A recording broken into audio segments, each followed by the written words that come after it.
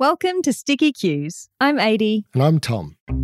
We answer anonymous questions written on sticky notes from our real-life consent education classes. We'll talk about sex, relationships, consent, and help you to tackle those sticky questions from the young people in your life.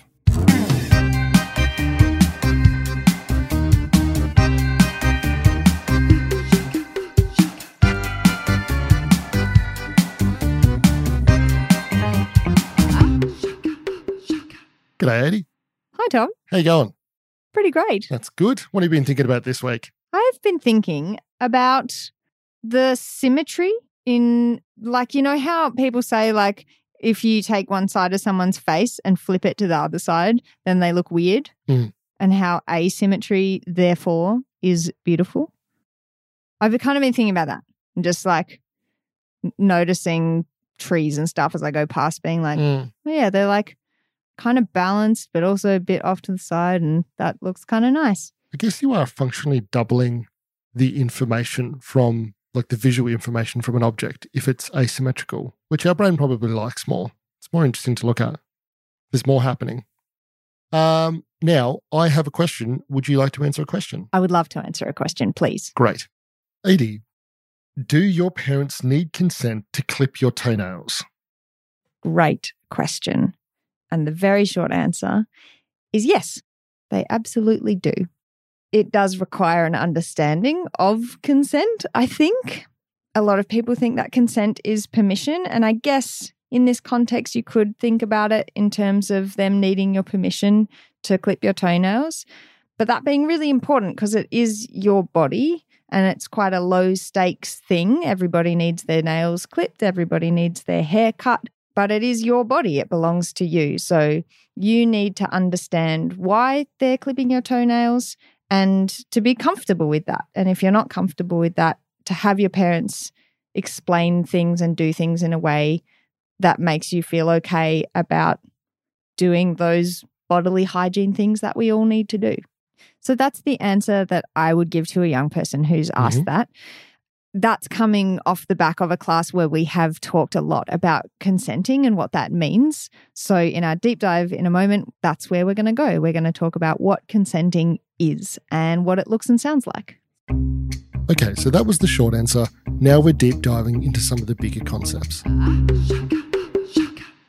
The first thing that comes to my mind with this question is I can hear someone going, that's absurd. Your parents don't need to ask for consent to clip your toenails. They're your parents. But can you speak to that a little bit? Yeah, that's the misunderstanding of consent that I'm talking about. People think it's permission and everyone is entitled to be consenting all of the time. That we're born with that human right. And I think it might be really helpful for us to explain what we mean when we talk about consent because the fundamental differences between permission and consent are the FRIES acronym that we use in school. So it's freely given, it's reversible, it's informed, it's enthusiastic, and it's sober. Yep. So we often talk about consent in the context of sex, for which is really, really important, but we are consenting or not consenting from the moment that we're born, and it's a behavior and language that is role modeled for us, hopefully, starting with really low stakes things like clipping your toenails. And permission is transactional. It's not necessarily informed. The way I explain it to young people often is that permission is to do with stuff and things like lending a notebook or whatever, and consent is to do with your body and your personal space and your own emotional health. That's a really good distinction, I feel. Thanks. It adds that layer of value and importance. Like, yeah, your notebooks, your pens, etc., that's fine. But when it comes to your body and your personal space, we're now talking about something on a different level. Yeah. So we use a different word. And there's a lot of nuance. And I think consent is actually more complicated for kids, minors, than it is for adults. But I think kids understand it easier and simpler, and adults find it more complex. Yeah, that is such a paradox, and it is so real. Like, you see that in the classroom. Yeah. Yeah. Yeah. So kids, you tell them that consent means that it's an agreement where everybody has choice and you are entitled to decide what happens with your body. And they're like, okay, yeah, cool. I get that. 100%. But then because it's not really role modeled, and certainly for the Western culture that we grew up in, that isn't shown to us, so it doesn't feel true. And by the time you're an adult, you're like, oh yeah, but it's kind of normal to not be asked consent, to not consider that I've not been asked to if whether or not I'm consenting. Yeah, all of that stuff. And I feel like that's always what I come back to with these questions, or when somebody puts up the opposition, this is absurd. Why would you ask consent in this situation? And it's like, well, when you do it with the low stakes, as you've said, it creates a pattern of expectation for the kid. Yeah. Do you remember that, this might be dating the episode already, but that news clip of the lady from the US talking about giving or asking for consent from the kid as he changed the nappy? Yeah, I remember that. In the community that I was in at the time, massive uproar around how silly that was. But now it's like, well, if that kid has grown up with that being a normal part of their experience, that when it comes to their body and their personal space, somebody cares enough to ask, you're not going to be asking for consent around nappies for too long. It's probably not going to be this big thing that they either remember or that affects them. What will matter is that they know the value of their body and personal space and that it is worth asking around. Yeah, and it's that role modeling behavior. Yeah. And I think that also demonstrates a fundamental misunderstanding of what consent is, because people think consent means I have to give them a choice and I have to respect their no. But when it comes to things like clipping toenails, cutting hair, changing nappies, those things need to happen. And so the consenting part of it is the child understanding why those things are happening and that it's for their benefit. And this is the nuance of consent as well. Yes, the enthusiasm, the E is in there, and that is the best way that we know that someone is consenting, which is great. But being fully informed about things, agreeing in the moment that things are happening for a certain outcome, for a consequence of health, for example. The example I like to give for adults is tattoos. I have large tattoos, and no, I did not want to sit through 8 hours of pain to get that artwork on my body, but I do want that artwork on my body. So yes, I will agree and participate and be present for 8 hours of having my skin drilled. Yeah. Yeah. So I think the mistake that we make a lot of time with children, and the same with children in my life as well, I've done it loads of times, is that we tend to offer choice where there isn't any, rather than being clear with the boundaries and informing them, and then not offering choice where there is. So a great example from me is being with a 2-year-old and saying to them, do you want to get in the car? It's time to go now. We have to go. Yeah. They don't have a choice about getting in the car. We have to go. I said it in the same sentence. So then if they say no, that's on me. I've now got to hang around for another half hour or 10 minutes or whatever, because I need to show them that where they're given a choice, it will be respected. And this may be diverting off the pathway of what we're trying to do, but I feel that a lot of what people's resistance is probably about is the idea of giving up power. If I am asking for consent, it feels like inherently I'm saying, all right, I would like to be in control. I need to clip this kid's toenails. That needs to happen. But to be a good person, I now have to give up the power in this dynamic before doing this. And maybe they don't want to, and now I'm my hands are tied. Yeah, because we feel out of control when we let go of our personal power. I think what I'm hearing for what you were saying is that the power dynamic inherent in, say, like a parent-caregiver relationship can still coexist with role modeling consent genuinely. Yeah. You can be like, look, this needs to happen. I need to clip your toenails.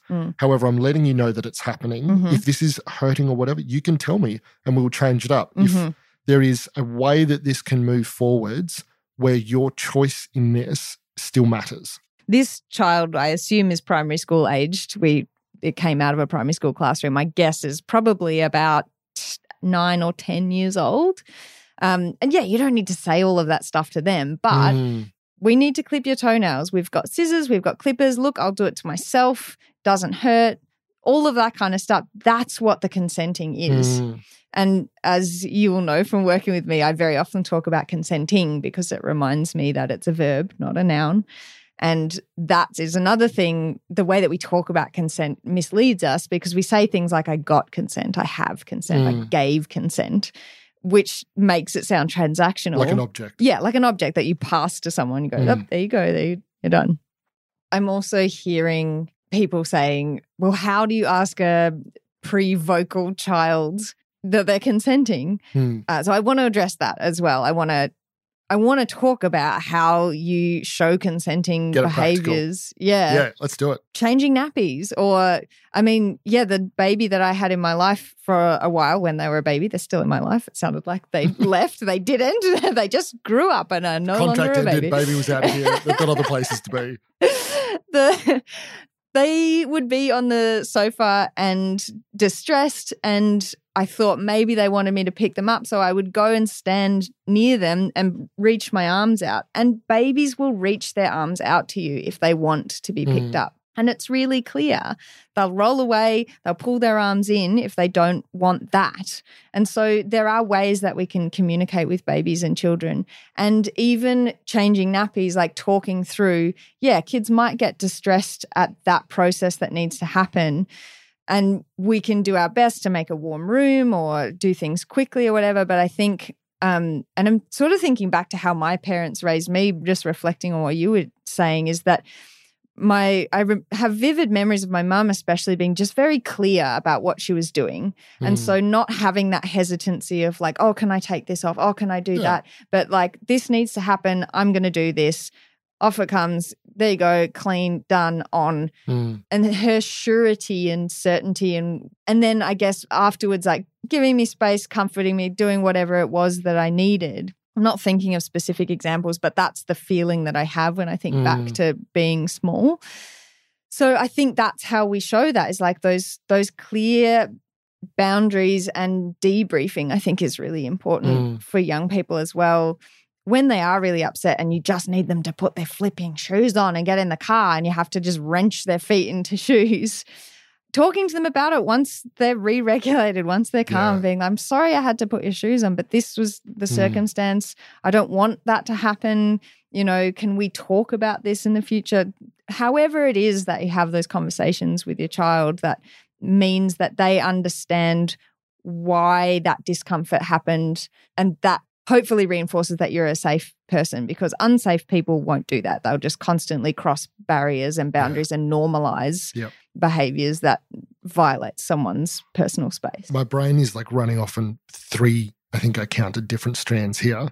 I really see which one you can catch. Well, no, they're all gone. I love that example of talking about it afterwards. So after the moment of dysregulation where you've had to, shove the gumboot on their foot because you're heading home from the park kind of thing. That's wellies for international listeners. Gumboots. Galoshes. I love it as a process to talk about it after, because it helps us to connect with what our body went through when we were dysregulated, and connect our calm, present brain back to a point where often we're just dysregulated, we're angry, we're upset, we're sad, we're switching off. And whatever. normalizing that if you feel like that, you should talk to someone about it. Yeah. And that it can happen and then you can deal with it afterwards.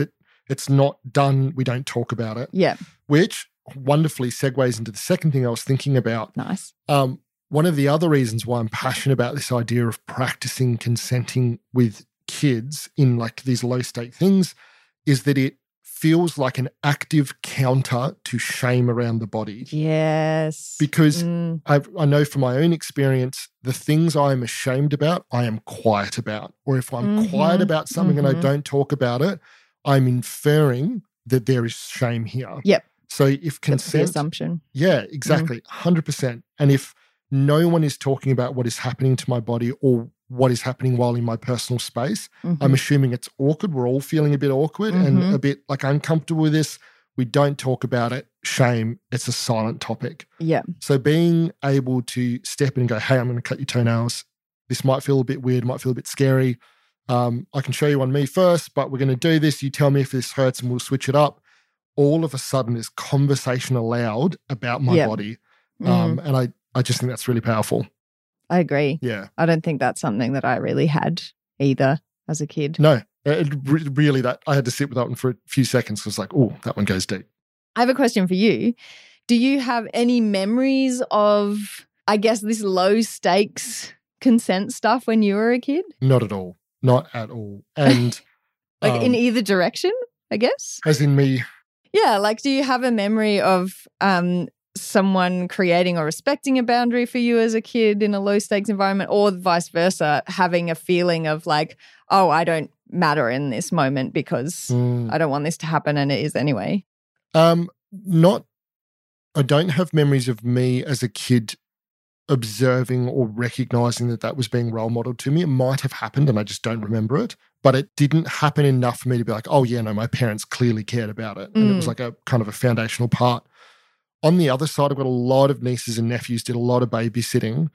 And I remember once we were in the town where I grew up, going down a big slide, and I was going first and everyone was piling in behind because it was a fairly big slide. And I was having to hold myself halfway down this slide against the wall so that everyone could stack up on it. And the last kid didn't want to get on. For some reason, they kind of freaked out. And I just remember going, my arms are hurting here. I can either like use my voice to kind of like scare them into get like, hurry up, get on. We're all going down.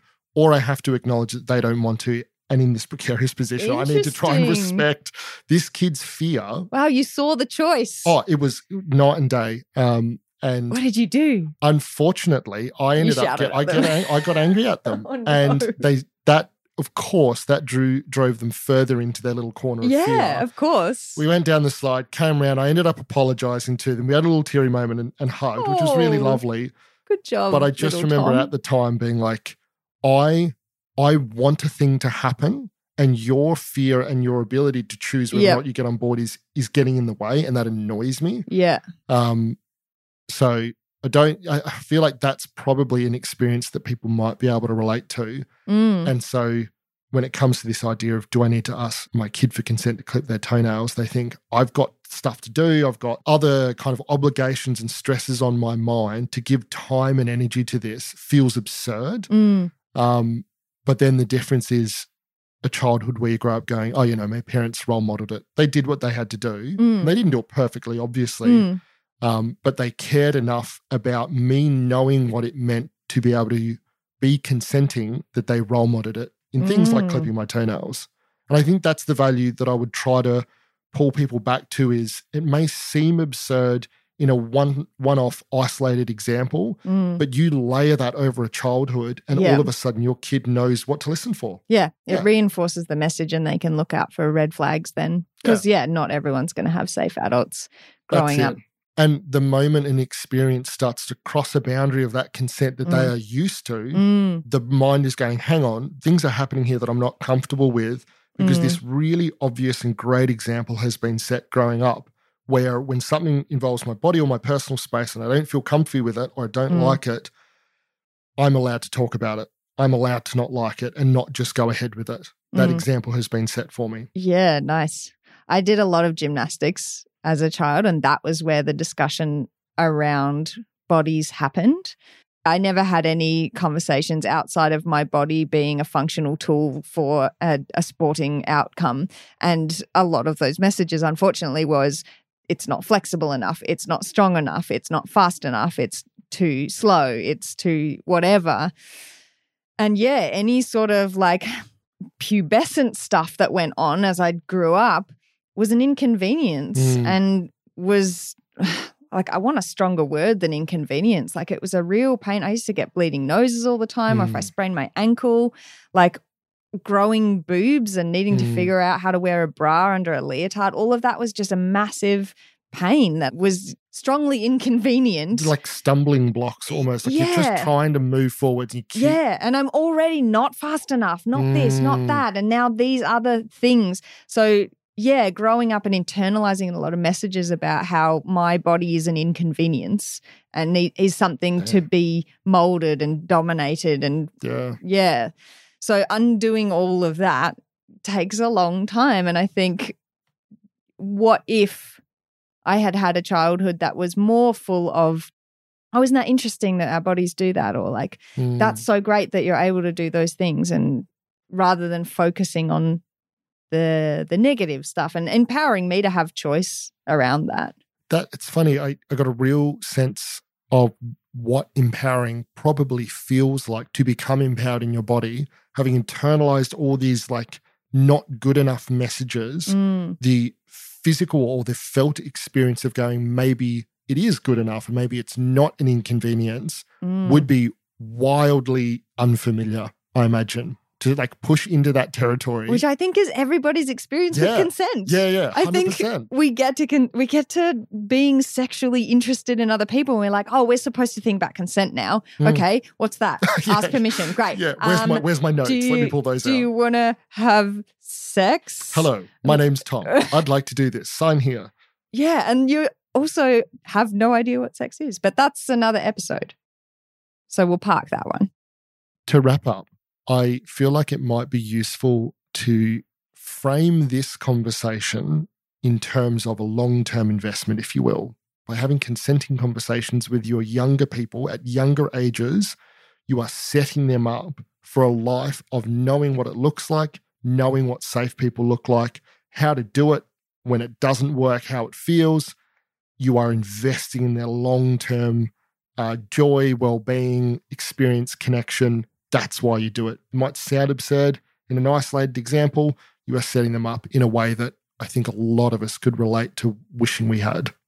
So, question I would now put to you, and we've kind of touched on it, but in terms of a green flag, an amber flag, red flag, what would you tag this as and why? Definitely green. No hesitation at all. This is such a logical thought process for a 9 or 10-year-old who's just been told consent is an agreement where everyone has choice and you are entitled to that choice for anything to do with your body. That makes perfect sense that you would be like, well, what happens with my body? My toenails get clipped. Yeah. And here we go. Yeah, exactly. Super normal question. You get this 10 times a class. Green. Green flag. Green all over. Thanks for listening. If you've enjoyed this episode, please pass it on. Consent education is best when it's open and often. This podcast can be a great jumping off point. It really helps if you give us a rating, leave a review and subscribe. To see more questions that we've answered, you can follow us on Instagram at sticky_QS. Sticky Qs is hosted and produced by Tom Duff and Adi Delaney. Further support from the Tasmanian Sexual Assault Support Service. Editing, sound design and original composition by Gareth Dawson. Graphic design by Fatago.